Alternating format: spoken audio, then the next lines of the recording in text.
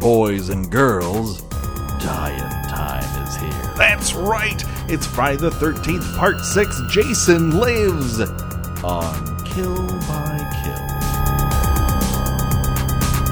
Well, greetings and salutations, Internet. It's your old pal Patrick Hamilton coming to you once again from Camp Crystal Lake or Camp Forest Green. I can't remember, and you know what? After today, it won't matter anyhow. This is the Kill by Kill podcast, and we, of course, are dedicated to celebrating the least discussed component of any horror film, the characters. We will be unpacking all the gory details of the aforementioned Friday the 13th Part 6 in the hope that a counselor's untimely end is just the beginning of the jokes we can make about them.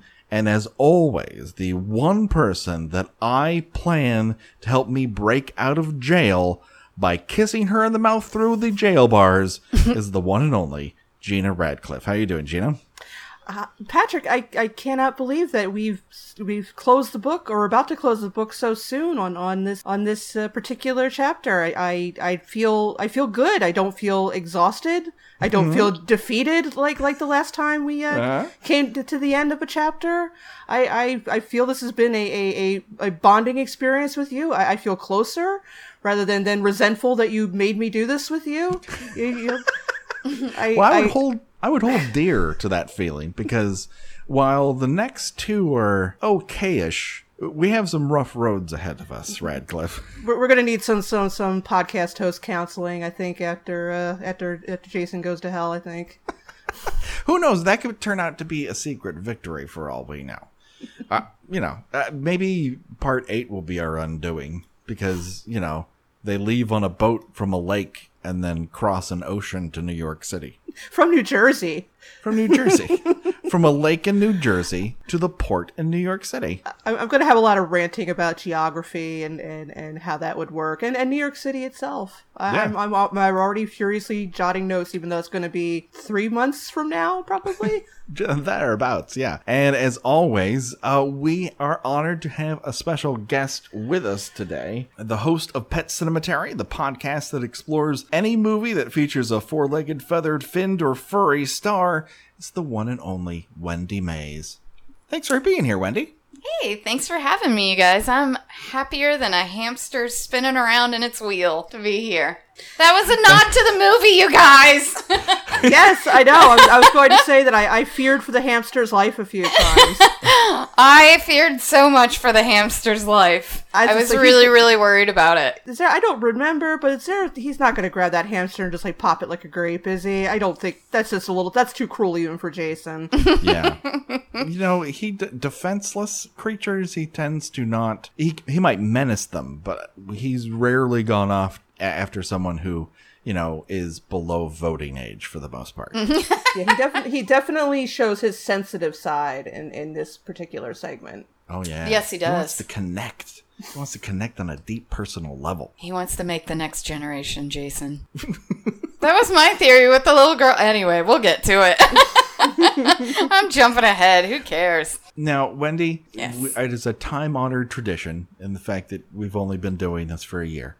But every guest that we have on the podcast, we ask what their first experience was with the Friday the 13th franchise. And what was yours? Shoot. I don't even know. I'm sure I watched some of them as a kid. Yeah, honestly. Oh, you know what? I think my first one, I remember going to see Jason Takes Manhattan in the movie theaters because my best friend in I want to say 8th grade was originally from New York. So she wanted to go see the New York Jason movie. So I remember going to see that movie actually in the theaters and finding it incredibly dumb and not understanding I was like, what? No. Nobody's noticing this guy walking down the street. I don't care that it's New York. That's a rough introduction. Yeah. To this series. Exactly. Well, we not always get our first choice. It's fine. It's fine.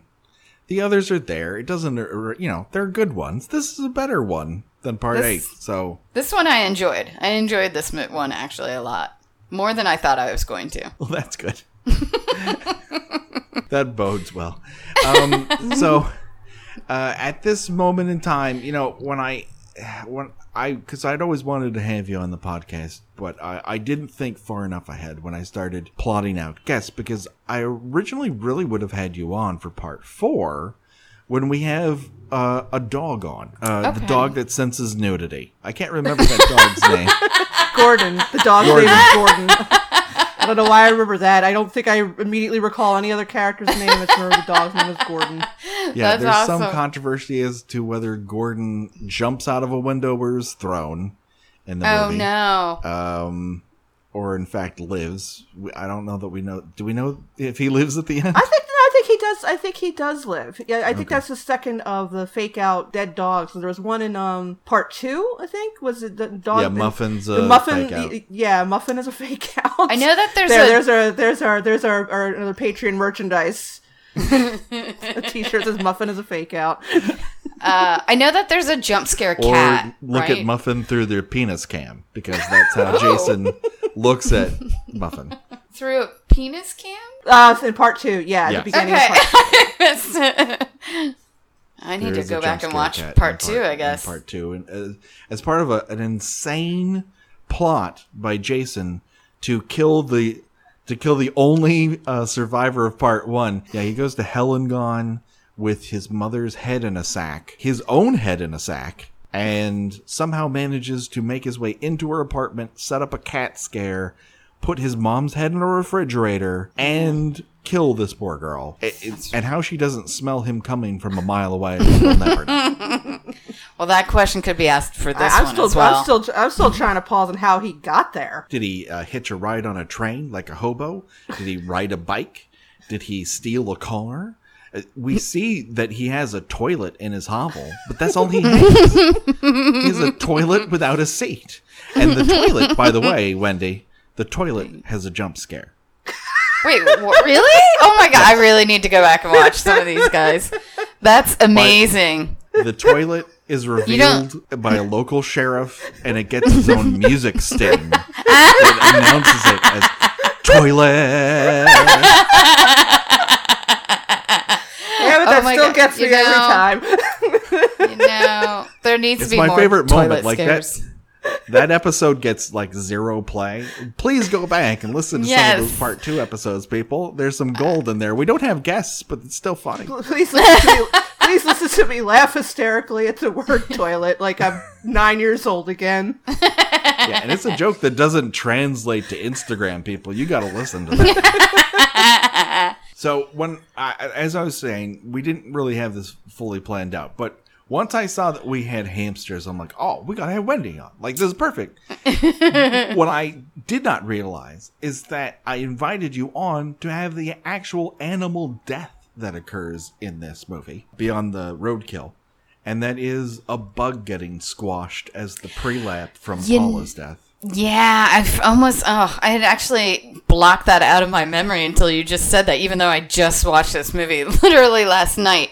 But yeah, I forgot it, and it's a real bug too. You can tell it's getting squashed, and you're just like, no. Yeah, this, no one should be harmed making a movie. I don't care if it's a bug or anything. I know. So this is, you can kind of tell that we're going back a ways. This is 30 years ago. Yeah. And I guess you could get away with such a thing with bugs. Today, Although that'd be CGI. Yeah, it would be CGI. I was gonna say, I feel like you could still get away with like killing a bug in a movie, because people besides me usually aren't that squeamish about it. They don't care. They would kill the thing as well. But yeah, it'd probably be CGI'd.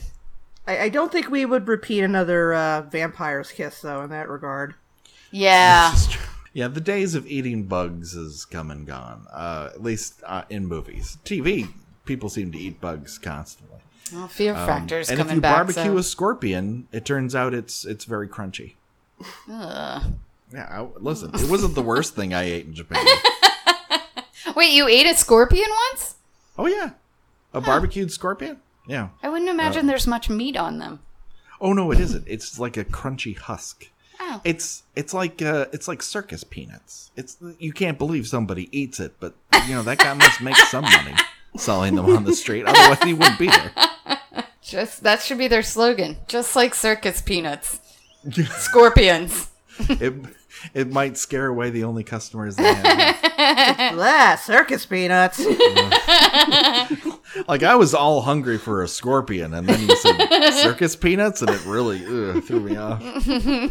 No, thank you. So, yeah, we got a bug squash from Deputy Rick Cologne.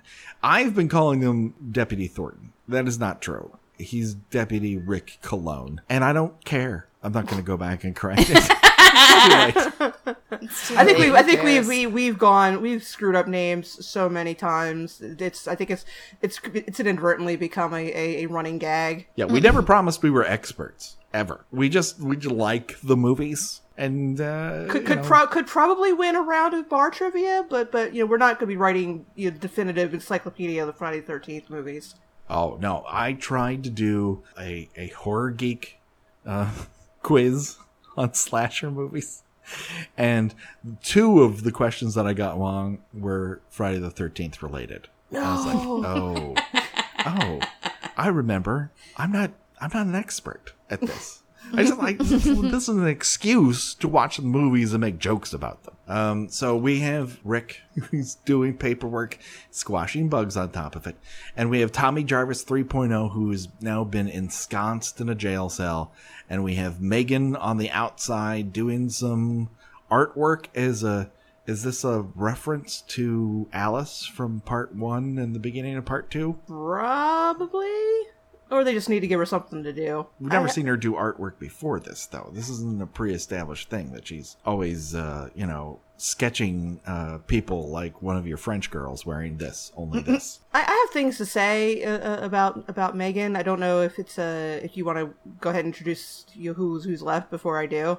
Now, the same people who are left are the same people who are left this time. Folks, the body count is Tommy Jarvis 3.0, Megan, Sheriff Garris, Deputy Rick Cologne, and 2 other deputies that we've just been introduced to. One of us is a Greek guy who really likes his hair, and the other is a blonde dude who speaks once to get a SAG card and then is stabbed in the head. Spoiler alert for a movie that came out 31 years ago. I think at this point in the movie, now we did say that the characters in this are much more likable than the characters in part 5 because they would have to be. Yes. But I feel at this point in the game, I have a little trouble with Megan's motivations. Okay. Now, obviously, the audience knows that Tommy is not the bad guy, that he is telling the truth. But Megan, leading the cops on a high-speed chase, then pointing a gun at another cop, seems to be motivated solely in her thinking that Tommy is cute. She's all smirking like she's having the time of her life. She's helping this suspected murderer escape from her father. She's all bipping and bopping to that hair metal and while driving him along and acting like she thinks she's in a music video. And it's an adventure. She's on a fun adventure, helping a guy she just met track down a crazed killer who's risen from the dead. And I feel like she has no motivation to help him and put herself in grievous legal trouble. I mean, you pull a gun on a cop, you let alone steal his gun and turn it on him, to help this guy you just met yesterday? I guess the movie is supposed to imply that she just sees something honest in him, or but it's not presented in a believable manner. It just seems like she's really bored and thirsty, and here comes this cute guy strolling into town out of nowhere. Unfortunately, they don't give her a ton of motivation outside of if her father says the sun comes out during the day and the moon comes out at night in some sort of Taming of the Shrew like fashion. She disagrees, but that's like it. She is the antithesis of Dad, and Dad has a very definitive idea, so she has the opposite one. And that's also the reason why she is allowed to pull a gun on a deputy, is because she has probably known that deputy since she was 7 years old and can get away with this shit in a certain sense, because anyone else who would have led a known felon and mental patient on a high-speed chase, all while giving us not 1 but 2 views of her crotch, probably would have ended up in a jail cell by now. So at this point, she's got to permanent get out of jail free card. Really, by the end of this night, it's not like Dad's going to be telling her she was wrong anyways. Spoiler alert for Friday the 13th Part 6. I think she's just into his hotness. And unfortunately, that gets her dad killed. Yeah, I mean, her dad does Kind of. sacrifice himself for her in a way, because Jason's this freight train that's now set his sights on her because she's yelling. Yeah, So- that's what I mean. Yeah, but she wouldn't be there in the first place if she'd just gotten her hormones under control. Exactly. I mean, and again, it's not like she's like 16 and rebelling against daddy. She's like 27. Yeah. She It's is a little- 27, but she's also wearing a belly shirt that's broached. Yeah. And she gets grounded at one point, right? Doesn't Yeah. she? her Yeah, dad I ground feel her? like they don't really they haven't really nailed how old these characters are supposed Yeah. to be. Like, definitely the actress is not a teenager. No, not at all. And I think we kind of discussed at in the first episode of this that we're not entirely sure how long this is supposed to take place after the events of Part 5. But it's safe to assume that Tommy is probably in his early to mid-20s. So I guess they figure once that actor was cast, they couldn't put somebody, a teenage actress, as his love interest, but yet didn't age up the character herself. So she comes off very much like just this kind of tantrumy teen rebel who should be wearing a t-shirt that says, you laugh at me because I'm different, I laugh at you because you're all the same. One of those types of people.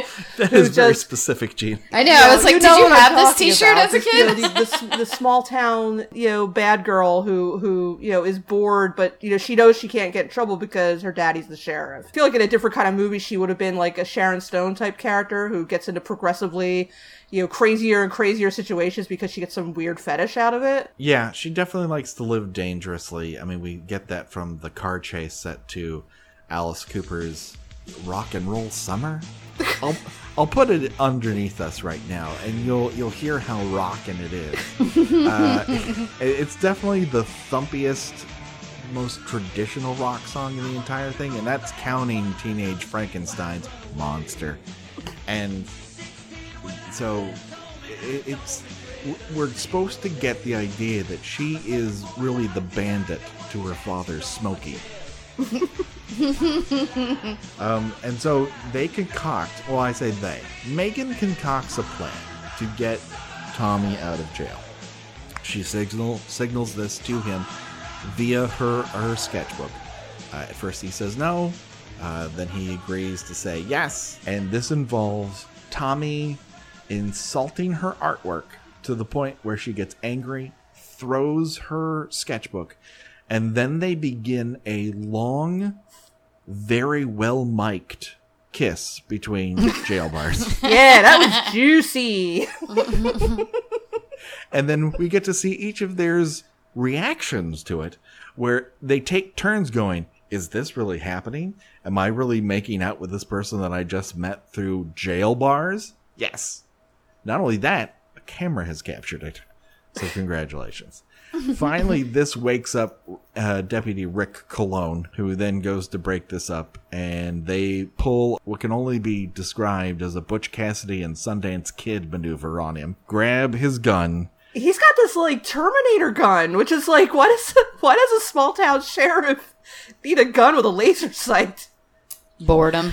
It just reminded me so much of that iconic scene in the Terminator when he's pointing the laser sight at her in the bar. It's just like, why do you have a gun like that? You're in this sleepy little town, and now I get that this is a sleepy little town where 87 people or so have been killed at some point, but they seem cool. They're convinced that it's all over and nothing ever need to be worried about again. But why do you have this super high tech gun? If I had to guess, Rick Colon is worried about the size of his penis and Yeah. would like to make up for it with Or this the- mail order laser sight that makes his gun very, very heavy, to the point at which Megan has to hold it awkwardly with two hands, like she's offering up wine to a patron at a restaurant. Like, you ordered the Bordeaux, correct? It does look really heavy in her hands. Yeah, most people would, and I'm not a gun expert, believe it or not. Most people would brace their other hand by holding the underside of it. And in an effort to solidify your connection to the gun so you shoot straighter because there's a lot of kickback. She's holding the underside of it like she's guiding it into something. She's probably still in shock from the awful kiss that her and what's his name just had, because that kiss was so gross. Like she's probably thinking I went through all this shit and this guy can't even give a decent kiss. I know, it is the worst looking kiss. Better from here? Yeah. Well, I mean, he's been locked up at a psychiatric hospital. Yeah, there's not a lot of that's legitimate. Not a lot of experience with the smooching. That's what if she's his first kiss? Oh, that is true. That she might be his first kiss. It's her or Ron Palillo. Oh, we don't know. I think maybe Ron that's Palillo, the way Ron taught him how to kiss. I think Ron Palillo just kind of has the pillow that he called Tommy. Oh, probably. Can't blame him. He's just smoking hot. He's pretty dreamy. But this is the moment on The Bachelor when the two people kiss and you're kind of like, oh, he's going home. They're trying to telegraph with these big googly eyes that, love smacked them in the butt. But we can also hear it, and it doesn't sound like that at all. Ugh. It's so gross. But that being said, Rick gets the table turned on him. He ends up inside of a jail cell, which actually saves his life. Otherwise, he probably would have been called to the scene at Camp Forest Green and would have ended up DEAD dead like everyone else. But no, he's locked up and he probably found himself a brand new job as the sheriff of Forest Green as a result of this. You're welcome, Rick. Congratulations. Rocketing to the top of the Forest Green police station hierarchy. So they take off. He tries to dispel Megan yet again from accompanying him on this particular journey. Don't go with me.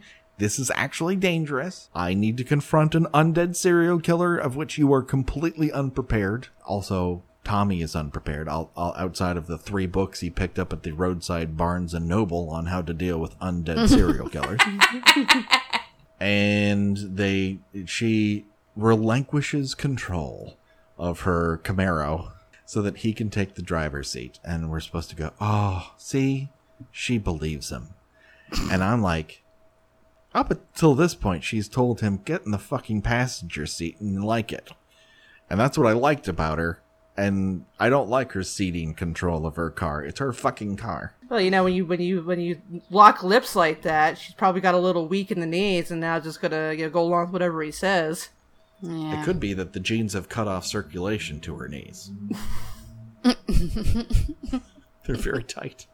And we see all the parts of them in this movie, which is something I completely blocked out. Even during our last episode, we never really talked about the fact that we see her crotch while driving not once, but twice. Like, it was, if you thought it was good the first time, wait till you see it the second. Yeah, I think it occurred to them. It's like, oh, we don't have enough little eye candy for the gentleman in the audience. Maybe have a couple crotch shots in these impossibly tight jeans. But here's some jean crotch shots. I can't believe that would be like, hey, awesome to anybody. Is that a turn on? Here's some crotch shots of jeans. Oh, if you're asking if is this a turn on the internet, the answer is yes. Okay, that wasn't. I meant for teenage boys at the time. Would that have been oh, it's a girl's crotch? It's through jeans though. It wasn't the slip of an upskirt or something like that. But I know I'm not alone in this, but I once masturbated to a Sears catalog, so I'm going to tell you right now that a teenage boy's imagination can take him a very far distance. All right, I believe it. You're right. I don't know that was a silly question to even ask. Well, I think the fact that it's clothed makes it somehow a little less scandalous, and you feel a little less guilty about it later. Yeah. And she does make those great jokes of like, That's right. you know, his head gets rammed in there and she was like, that's what I was looking for. Yeah, she seems like someone who wouldn't be entirely too upset if you told her that you masturbated over thoughts of her jeaned crotch and in lascivious close up in a movie.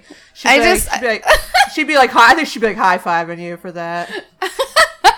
I just now just like had a really visual thought of like somebody coming up to you and just being like, hey, one time I masturbated to the thought of your crotch and jeans. Like, the awkwardness of that conversation. It like, probably I won't can get do you a it. lot of swipes on Tinder. I don't know why it's tickling me so much, but it is. Yeah, they take off like a bat out of hell. We then cut to Camp Forest Green, where we re-meet up with our poor camper, Nancy. Nancy is in yet another bad dream situation where Jason has now entered the cabin and is peering over her bed. She then prays the Jason away with the Lord's Prayer. And yet another nod to Nightmare on Elm Street, because we just can't stop doing it. We can't stop commenting on Nightmare on Elm Street. We just have to say it until it goes away. I do like that in this scene, it looks like the hamsters are scared because that they're huddled together in their in their little spinny wheel thing. Like, it gives a shot to the hamsters and look, they're even scared. They're huddling together. The hamsters are scared of Jason as well. They cower and quake in his presence. Exactly. And it again made me scared that he was just going to like grab one of them and throw it against the wall or something like that. Crush it like a plum. Yeah, I thought he was going to like scare the little girl by like taking these hamsters and, well, not eating them because he doesn't really show his mouth, but something. Oh, that would have been hilarious if he just kind of popped one in his mouth. Just lifts the mask a little. These little hamster feet just kind of sticking out of it. Or like in V, he just like opens his mouth really wide, just drops the hamster in there. Yes, I'm into it. I wouldn't put it past him. I feel like he's sort of staring at this little girl like he doesn't know what a child is. He just seems like this is a small human. I don't know what I'm supposed to do with this. Also, in this scene, Jason has a really good butt. I just want to bring that up. I know that there was some talk about how the fat Jason got fired, but Trim Jason has a really good butt. I'm just going to put that out there. Listen, I ain't gonna yuck your yum. He walks a lot, you know. I mean, Yeah. he gets a lot of power walking in those Exactly. woods, and he's lifting bodies like sacks potatoes. He's getting that Ivan Drago natural workout. Yeah, exactly. And I feel, in these movies, women usually get objectified. It's time for Jason to get a little objectified, and that's what I'm here for. I agree. I think this is the moment where we really start looking at Jason in terms of a sexual being. In the scene where he's with a little girl might be a little wrong, but yeah. But that's when you get a full view of that hinder. It's true. There's a good cutaway shot of it earlier in the film. I can't remember where it was, but I was like, oh, he has a really good butt. Look at that. Noted. Add it to Wikipedia. Oh, the fact that he has a good butt isn't in the Friday the 13th Wikia with all the crazy shit that's ended up in there. It should definitely It be should. one of the That's additions. what I'm gonna do tonight after we're done recording. Kill. Break.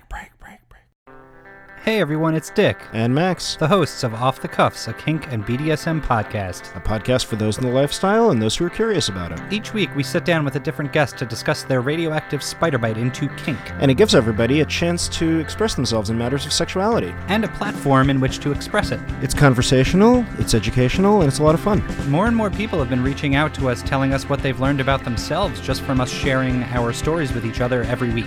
So find Off the Cuffs on iTunes or your favorite podcast streaming service. And follow us on Twitter and Instagram at OCP Kink. Kill. Break. The only thing that calls off our well-rounded Jason Voorhees from experimenting more with small children is the car doors of the sheriff's car and two other deputies who look like, I don't know that they're his deputies. They might be county mounties because they have blue uniforms and he has a tan one. But I'm just assuming that to be true. It's a pretty small force to show up and at a place that has been known for disturbances, let's say, to happen before. Yeah. I'm a little boggled that 3 people would show up. So I don't know why they're wearing darker hued blue uniforms rather than what the Sheriff Garris is wearing. I couldn't tell you. It's just something that is. Maybe they didn't plan it. Who knows? We're not told. Here's what we do know. Sheriff Garris tells them to basically spread out. We don't want to wake the kids. We want to find the counselors and figure out what's going on. While this happens, Thornton notices that Pappas, the guy with the mustache, is admiring his own hair in the reflection of the car window. It tells him, "Come on, handsome." And this then signals Officer Pappas' death later on, as this film is very wont to do. Sheriff Garris comes into the counselor's cabin, and it is painted with blood. So we can only imagine what happened to Paula, because we don't really see any signs of violence beyond the blood. Yeah, the slippers. The blood spattered bowl of popcorn was a nice touch. Yeah. I like that one. We then get Deputy Thornton investigating down by the docks. For some reason, he likes to shine his flashlight down at the dock, as if all the answers will be in the slats in between. I'm not sure what he's looking for at his feet, but you can see that pretty well. In fact, you can see almost everything pretty well. It's lit up like a fucking candle. Yeah, with those crazy lamps, though, that, is it a hurricane season? They're, just bashing back and forth like crazy people. Yeah, we've not been able to establish, again, we've not been able to establish when this takes place in relation to the earlier movies. There also seems to be some confusion as to what time of year this takes place. Yeah. Because it's supposed to be summer camp, presumably, in New Jersey. And many times the characters complain about how cold they are. Yeah. And I keep falling back on I grew up in the New Jersey Pine Barrens, close to where this is supposed to take place. It ain't cold in summertime. It is hot. It is humid. It is filled with green. If they should be complaining about anything, it's greenheads and mosquitoes. And not walking around showing their breath and wearing 3 layers of clothing. It does get very stormy in New Jersey during the summer. I mean, that is the but one not place cold, but I've not ever... cold though. No. New Jersey is the one place that I was at where I saw the sky turn green before a rainstorm. Oh yeah, it gets to spectacular storms, but mostly because it's so unbearably humid. Yeah. I mean, all I could think is this some sort of Outward Bound camp for very small children that they make them go in February because what it said is most bleak and uncomfortable. But we don't get any rainfall. We've sort of exhausted that. We've only had one rain incident in this entire thing, which is kind of a Friday the 13th thing. A lot of rainstorms. Not so much here. Thornton continues to examine the ground around the dock for no particular reason. When he's then finally raises his flashlight, passes by a tree, and Jason pulls what looks to be either an arrowhead or a throwing knife out of his Batman utility belt that he got from Rob Liefeld in the 90s. And he throws that knife straight into Thornton's forehead. Thwang, right above the eye. That is a lot of pressure and force on a knife to throw it through someone's skull. So again, now Jason Voorhees is the Hulk. And knocks him over. It's so hard that it goes through his skull and knocks him off the dock. I sort of feel like this might have been a callback to Vera's death in part 3. For sure. I mean, they love to comment on their previous murders. This, I suppose, is... You remember how cool that was? Well, now he can throw a knife to the point where he knocks someone over with the force of its impact. And then for the rest of this, we're going to get body manipulation deaths. Yeah. Which, outside of the head squeeze in part 3, were there a lot of other body manipulation deaths that we've seen? Certainly not in part 5. No. Roy doesn't have super strength. No, these are pretty grody too. They're pretty extreme. So the sheriff goes in, finds the kids. They appear to be asleep. The hamsters still disturbed. You don't recover from that. They're jumping up and down and squeaking like Lassie. And telling him, he's right over there. He's right over there. He doesn't listen. He notices that Nancy has left her bed, though. That is the one thing we know. So he's now on the search for a loose kid. Pappas, meanwhile, he's not staring at the ground with his flashlight. No, he's kept it above ground. He looks at a lot of bushes. He takes out his service revolver, which is a smart thing at this point. He tries to calmly... I think he believes that he's probably up against someone of Tommy Jarvis 3.0's weight, that he can take him. And then Jason comes out and scares the living hell out of him. Pappas shoots him 6 times square in the chest. That is a lot of shots to the chest. He doesn't even flinch, barely. No. Yeah. No. Well, this is not... The little girl comes out first and, like, scares him. So you think that he's going to shoot her, and then, ha ha ha! I didn't shoot you, little blonde girl. I know. Like, if that had been anybody, I'm surprised he didn't just, like, whack her over the head with his flashlight. That's what I probably would have done. Damn it, kid! Just by accident, just by accident, by reflex, like, you're going to turn around and be like, rah! Yeah, these aren't very competent police officers, No, really. this is true. Yeah. But he does take a bunch of shots to the chest. Well, he's standing right in front of the target. It's not like it doesn't take a ton of skill here because Jason is all of 2 feet away from him. If he doesn't hit him 6 times in the chest, it would be an even bigger problem. True. But he gets head squeezed to death, R.I.P.D. Officer Pappas. But we don't really see a lot of gore from it. It's just something that happens off camera, which is super weird because only, 3 movies ago, we had an eye popping out at the audience. Yeah, I'm consistently surprised throughout watching this. I was consistently surprised throughout watching this how really not terribly gory it is. I mean, Sissy's death is pretty gross, and I feel like hers and Sheriff Garris are kind of like the ones that everybody. There's always like 1 or 2 that people who they only seen the movie once remember. But for some reason, I remember was it Nikki in the RV? Mm-hmm. My memory, I think I was conflating it with the one from part 4. With Doug getting his face smashed into the side of the bathroom wall. Yeah. But I mean, but Nikki's was just like, I mean, for having her face pressed into, a sheet metal wall, there was no blood. It was very, very strange. And again, I mean, even Sissy's death was more just the effect of, her head coming off rather than being super bloody. Yeah, these are like magic trick deaths. Where the trick is we're gonna show death in a very non-bloody way.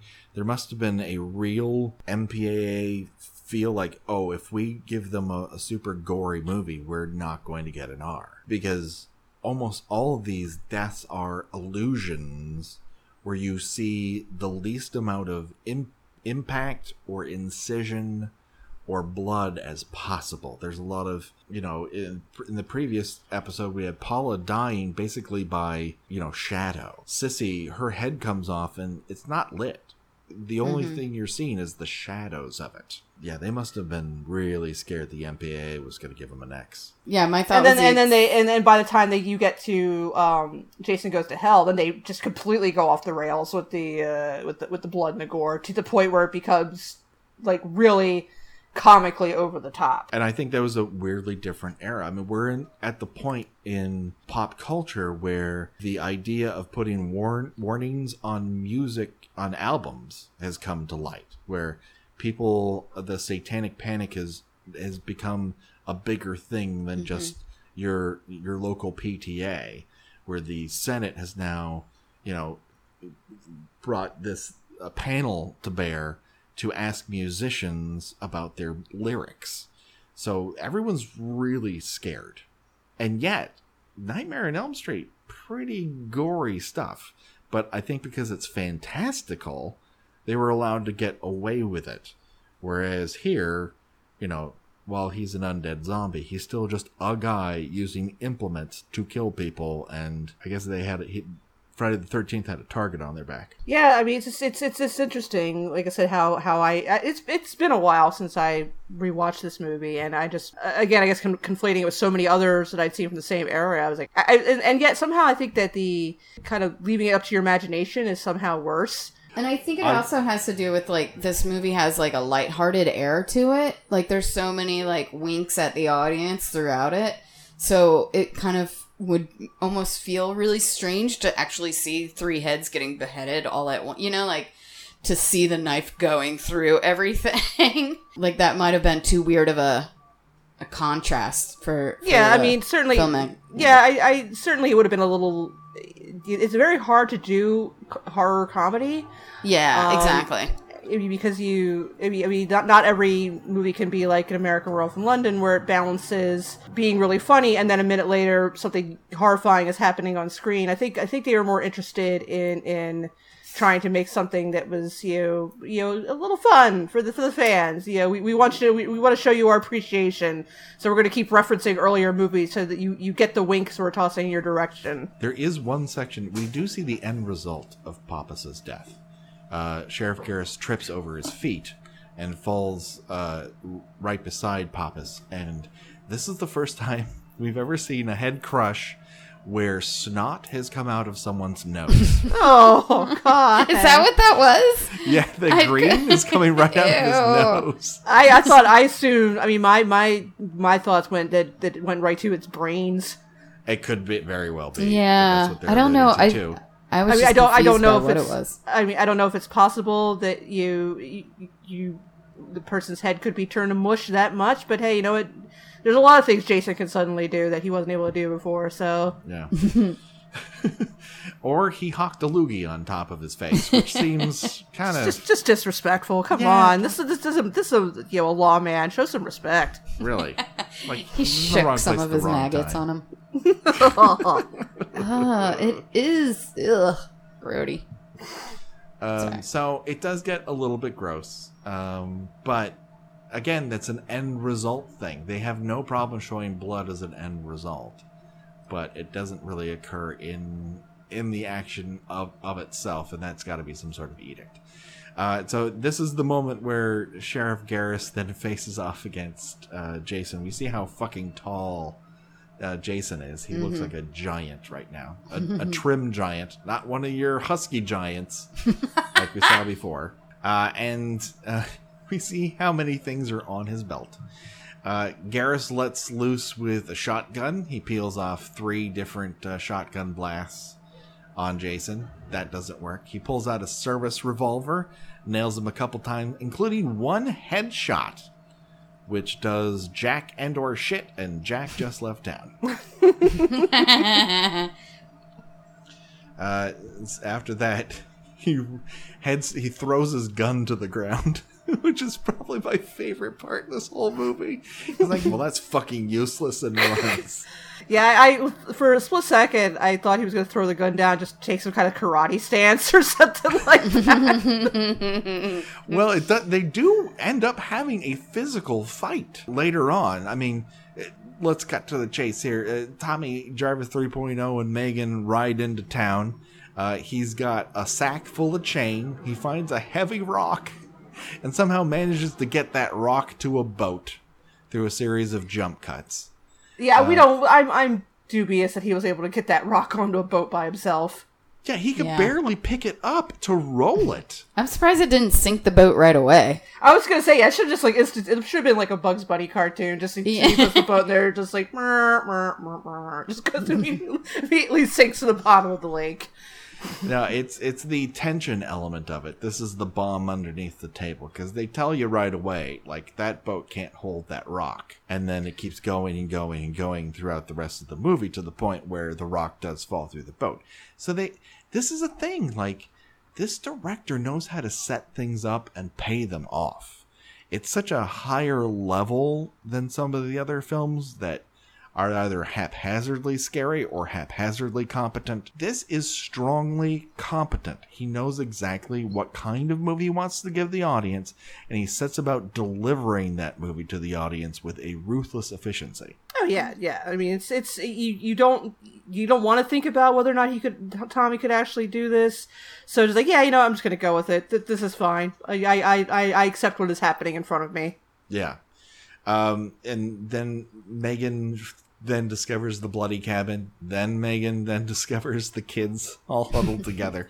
There's a lot of cat and mouse going on here, where people yell and Jason gets distracted and he can only head in one direction at a time. What is this where Jason will only listen to one person at a time? Yeah, he's very easily distracted. Yeah. He's very much like a dog in that regard. He'll just be staring at something and he'll hear like a sound in the distance. He's like, what? And then just immediately turns away and forgets what he was doing before.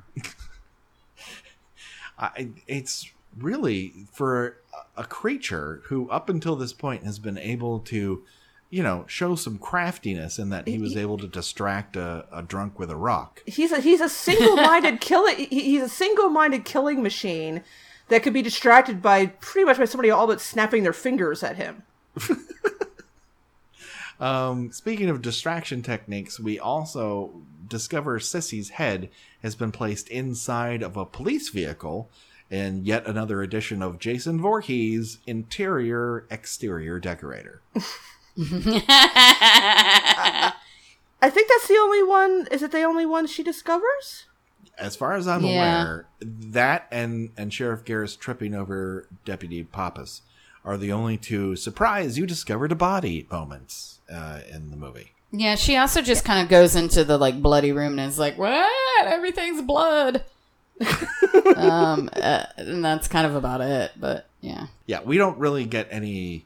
We don't get any bodies falling out of trees, and really outside of Paula, she's the only person forced through a window, so at least that trend continues. Jason Voorhees hates windows. Well established at this point. Oh yeah, just window, gotta break it. Yeah, it shouldn't stand. It's God should not allow it, and so I will destroy it for him. So we get one head pop out, and then Megan starts screaming her head off. This attracts the attention of Jason Voorhees, but wouldn't you know it, Dad Sheriff Garris is in the woods and he's not having any of it. No, not her, he yells. And then he begins to have a physical fight with zombie Jason Voorhees. This includes, I might add, one wicked headshot with some sort of cord of wood or a 2x4 that has Shaw Brothers dust on it, so you get that impact. I thought he was hitting him on the head with a rock or something. Oh, that comes after. Oh, okay, my bad. There's a couple moves. He tackles him from behind because he's a hero. He kicks him in the gut because he's a cop. He whacks him in the side of the head with a 2x4. And then he gives him a head noggin to the face mask. And that is the impetus that Jason uses to fold Sheriff Garris in half. Oh God, I still looked away from this one. I don't think I realized that he folded him in half until this second watching of it, and I was like, wait, is his arms are by his feet. That's not natural. I know. In a backwards way. I didn't get it the first time. I was like, how did he kill him? Because it's so dark. It is. It's, again, we get a lot of shadow play here. Yeah. I think that's the way they got away with what it could be a very grisly death. But the way it's presented is it's a magic trick, and the crunching noises are the things that really set it apart. That's how you can. What's worse, the person being folded the wrong way in this one, the also a sheriff or sheriff's deputy, if I recall, being folded the wrong way in The Blob, or the guy being folded in the cot in Freddy vs. Jason. I think this one is the best magic trick out of all of them. Although the Blob has some of the best magic tricks I've ever seen in camera. If you have not watched the 80s remake of The Blob, I don't know what you're doing. Oh, Pause this podcast and go watch it now. It's fucking great. It's the best. Despite the presence of a horrid Dylan in the lead role, everything else about the movie is fantastic. You know, you were talking about that, and I have not seen the 80s version. I've only seen the original, and I was like, I don't remember a guy folding in half in the original Blob. That's weird. Oh no, this will, you know, this ain't your daddy's Blob. I'll just say And it's all pre-digital effects, and the things they're able to, the kind of gore that they're able to do with it, and the way the Blob moves, it doesn't look natural. It doesn't look right, but it's perfect for the Blob. And oh god, I love that movie. I love it. I love it. Okay. I love it more than this movie, and I really like this movie. So anyways, yeah. Sheriff Garris totes gets folded in half. R.I.P.D. Sheriff Garris. You finally used your power of yelling for good. You saved your daughter's life. She then runs back to camp to huddle children around her in some sort of human shield, I guess. Yeah, I'm not quite sure why she's not just loading them up into, you know, there's got to be some sort of, you know, larger vehicle on the premises. It's a camp, so presumably there's a truck of some kind, or I'm not sure why she's just not, you know, taking them all and fleeing in the other direction out of the camp. I mean, the main reason the barrier between her and the kids originally is Jason Voorhees making a door explode. In typical Jason Voorhees fashion, he then goes out a different door and window. He crashes through 2 doors in a row. That's how he's playing. And then Tommy managed... Oh, well, wait a second. Be the loudest gate in the entire world. Okay. It's okay, Sweet Pea. I'll just edit it out. Thank you. Sorry. Almost done. Okay. So, yeah, he crashes through 2 doors. Then Tommy yells, "Hey, Jason, I'm the one you want." And Jason has this realization. You're right. You are the victim that I want. And it doesn't matter that you're out in the middle of a lake. Hey, did I drown just several movies ago? Yeah. Does everyone keep saying that I drowned, but then somehow I lived, so maybe water might be scary to me? Sure. But in part 4, I swam like fucking a torpedo, and now I don't care. I'm just going to walk from the shore to the boat. He walks. This is the thing that's supposedly going to keep him contained, and he walks into the middle of it. So, my question to you both is, if this is the magic fixer, right, that he's locked in the middle of the lake and he can't get out by a rock, why can he just walk into the middle of it? Why can he maintain his... Why can he keep kicking and stay level with Tommy in a boat like he's in a synchronized swimming contest? Well, he goes underwater at one point, so, but there's not that much, like, once he's under, yeah, I don't know, that part was confusing. I'm like, well, he's not gonna drown, like... Yeah, the top of his head should be, like, maybe 2 or 3 inches under the water. Yeah, and it kind of is near the boat, but only, like, it's only a couple inches, not, like, a couple feet like you would want. And then for the rest of, like, humanity, like... What, camp kids are just going to swim around this floating body, like, sitting on a rock for the rest of the time? It's not a well thought out plan, I don't think. Yeah, no. I mean, if drought season comes, I mean, they're just going to see that head just, like, floating in the water like a beach ball. Yeah. Yeah, all it takes is And this is also assuming that he'll always constantly float. Because Yeah. the only thing, it's on a cinch. It's like a lasso. So if he were to sink at any point, the lasso would come off his neck, and then he'd be free and clear. Oh, that's true. Well, my question is, I mean, in this movie alone, Jason has ripped someone's arm off, twisted someone's head off, and folded a man like a suitcase, or I should say more like a beach chair. How come he ain't breaking through those chains? I don't know. Yeah. I mean, he should be able to snap through those things like clothesline. I don't know. Does he ever try to kind of yank the chains off? I feel like he's No. still just trying to, like, kill somebody. He's still just flailing away at Yeah. Tommy rather than trying to free himself. No, he is mystified by those chains. Like, he doesn't really understand how He they does. work. He's suddenly been struck dumb, which he's gone back to his big dumb inbred monster character, whereas before he was this like super stealthy killing machine. Now he's like, what is it? What? I can't move. Yeah.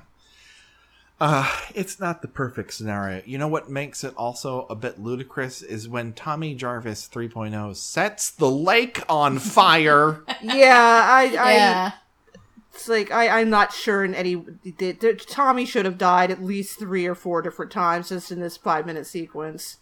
Yeah, I mean, I he didn't keeps even an know what the open point can of that of was. gasoline in this thing while the boat's breaking apart and the lake's on fire, and it never comes back around. I just don't know how the lake stays on fire for as long as it does. I don't get why he set it on fire. what is that? Yeah, I mean, does that's not- fire he- draw Jason out? He's not gonna burn underwater. Physics don't work that way. It was really Like it's a weird. Chuck Norris movie, and if he goes outside of the circle, he loses, the octagon tournament. I do have the feeling it probably was in this miraculously helpful occult book that he read that he turned to the page that he needed immediately and explained the situation that he was in and how to fix it just perfectly. But on the other hand, I could be a more simple explanation. I think somebody just thought it would look really cool if Jason leapt out of a lake of fire. Yeah. On fire. They were listening to that Meat Puppet song and said, Lake of Fire, Lake of Fire. I like it. I've got it. Let's do this. Stroke of genius. It also brings to mind that, again, Jason is wearing gloves, and it looks so stupid for him to have gloves on. Like he's in a Ford F-150 commercial. I thought he was just doing some gardening. You wouldn't want to get your corpse hands dirty. No. He's only been in the ground for several years. He's full of maggots. And so, yeah, he manages to kind of choke drown Tommy.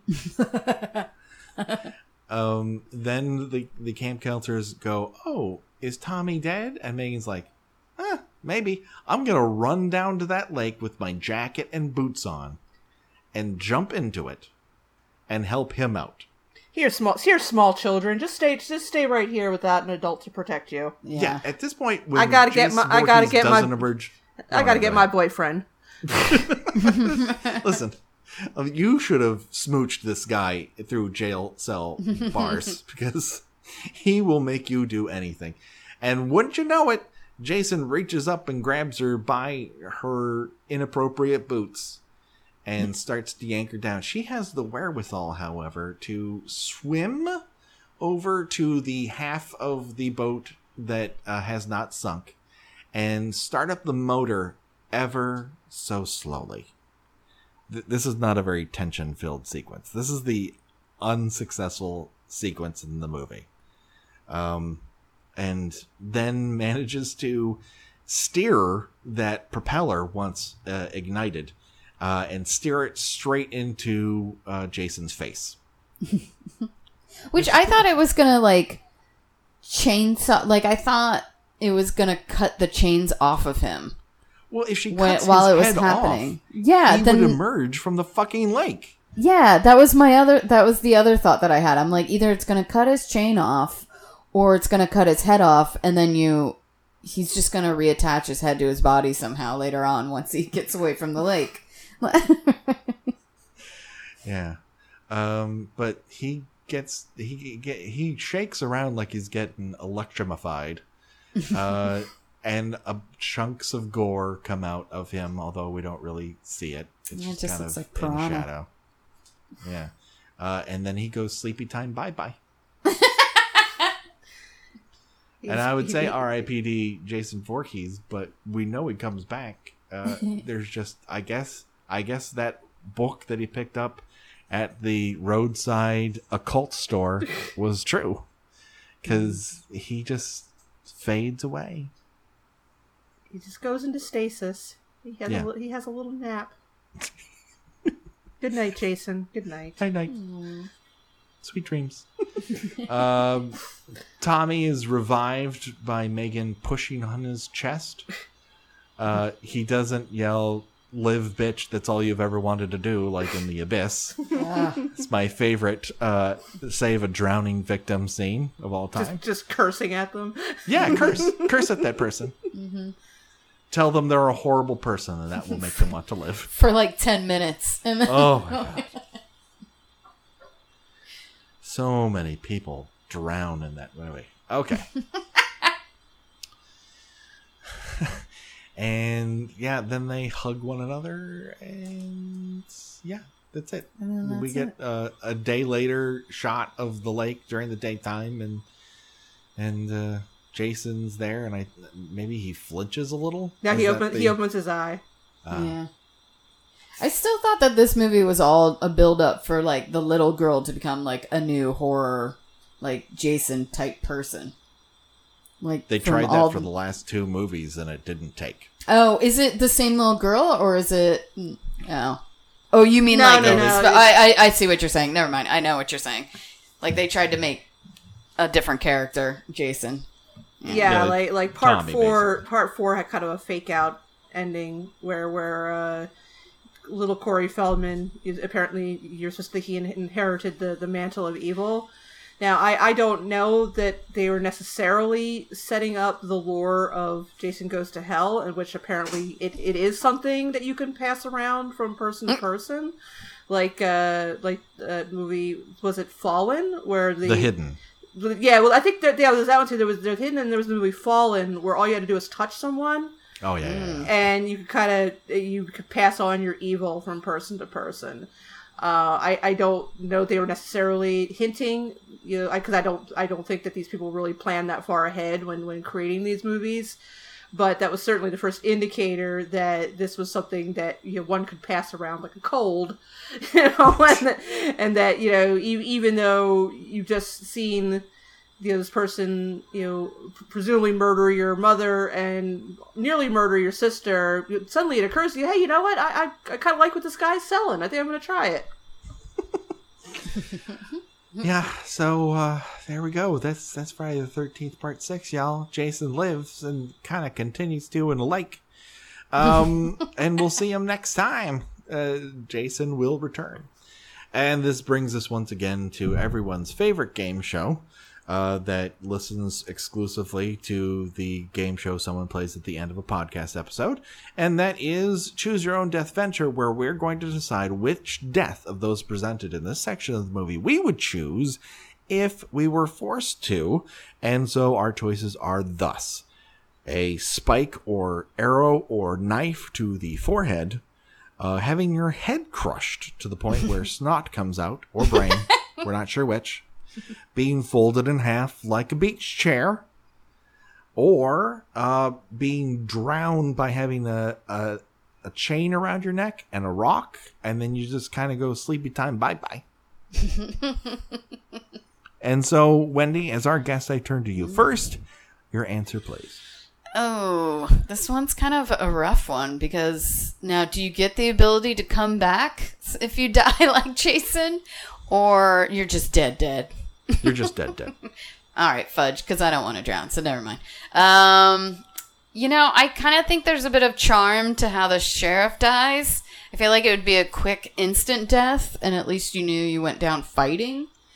So I would like to think that I would see Jason going after someone, or like if he was going after my cat or something, I'd be like, no, not him, and like go attack Jason. And then if he folded me like a chair, I'd be like, well, at least I went out protecting the one that I love. I've had a good run. I had a good run. The only point of contention here is that you would also have to sport his mustache. All right, I can deal with that. Okay, that's fine. It's a hell of a mustache. All right, Gina, I look to you now. What say you? Yeah, man, that sheriff's death always freaked me out. Just the crunching and the even suggested brutality of it. I can't do that to myself. I'm gonna have to take the knife and or dart and or arrow, whatever the hell it is, to the head, and and then I fall into a boat, and I presumably just peacefully float off to my doom. Maybe my boat would have caught on fire, and I would have gotten a Viking's funeral. Sure. I was gonna choose that one too because I liked how originally you had chosen the death where the character fell into the coffin to save your family some money, and my thought was the boat would be another good way to for your family to save money because they could just light it on fire and give you the Viking stuff. But if you were folded in half too, that would also save some money. Yeah, because you can get a kid's casket, and those have got to be cheaper. Jesus. I wouldn't know, and true. I hope I never find out. I like that we're all choosing the thrifty death. We know the value of $1. Exactly. We're all very hard workers. In this economy, you cannot afford to not cut costs. Listen, I'm dead. I don't care.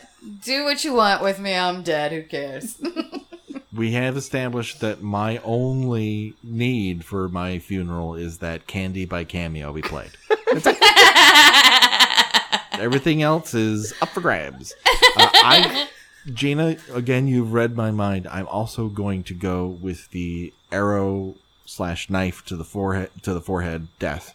Primarily because then I get to do that awesome John Ritter-like fall into the boat. Because that's a beautiful piece of stunt work. And I really enjoy it. Yeah. So that brings us to the end of yet another Kill by Kill podcast. Hey, Wendy, where can people find out more about you? Hey. So as you mentioned earlier, I have a podcast called Pet Cinematary. People can check that out on iTunes or Podbean or wherever you find podcasts these days. You can also follow me on Twitter at Pet Cinematary. And then also on Instagram, there's a Facebook page, all kinds of good stuff.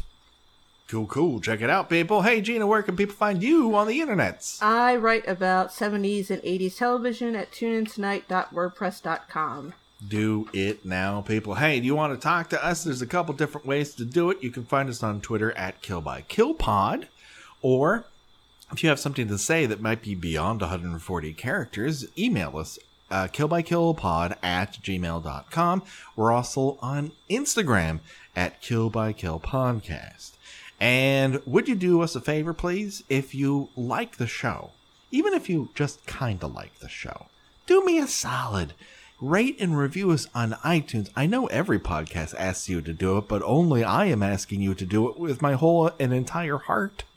If you do that and tell us what your favorite death is in a movie that we've covered, primarily the Friday the 13th series, we will read it here on the air. That is our pledge to you, the listener.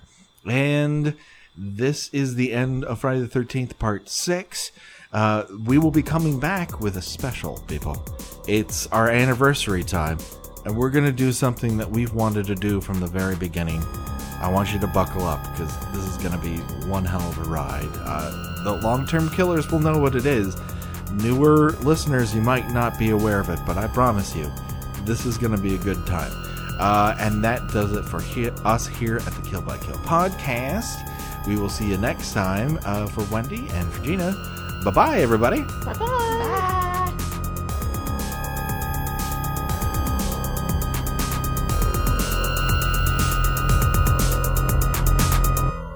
Kill by Kill is produced by We Write Good and is intended for entertainment purposes only.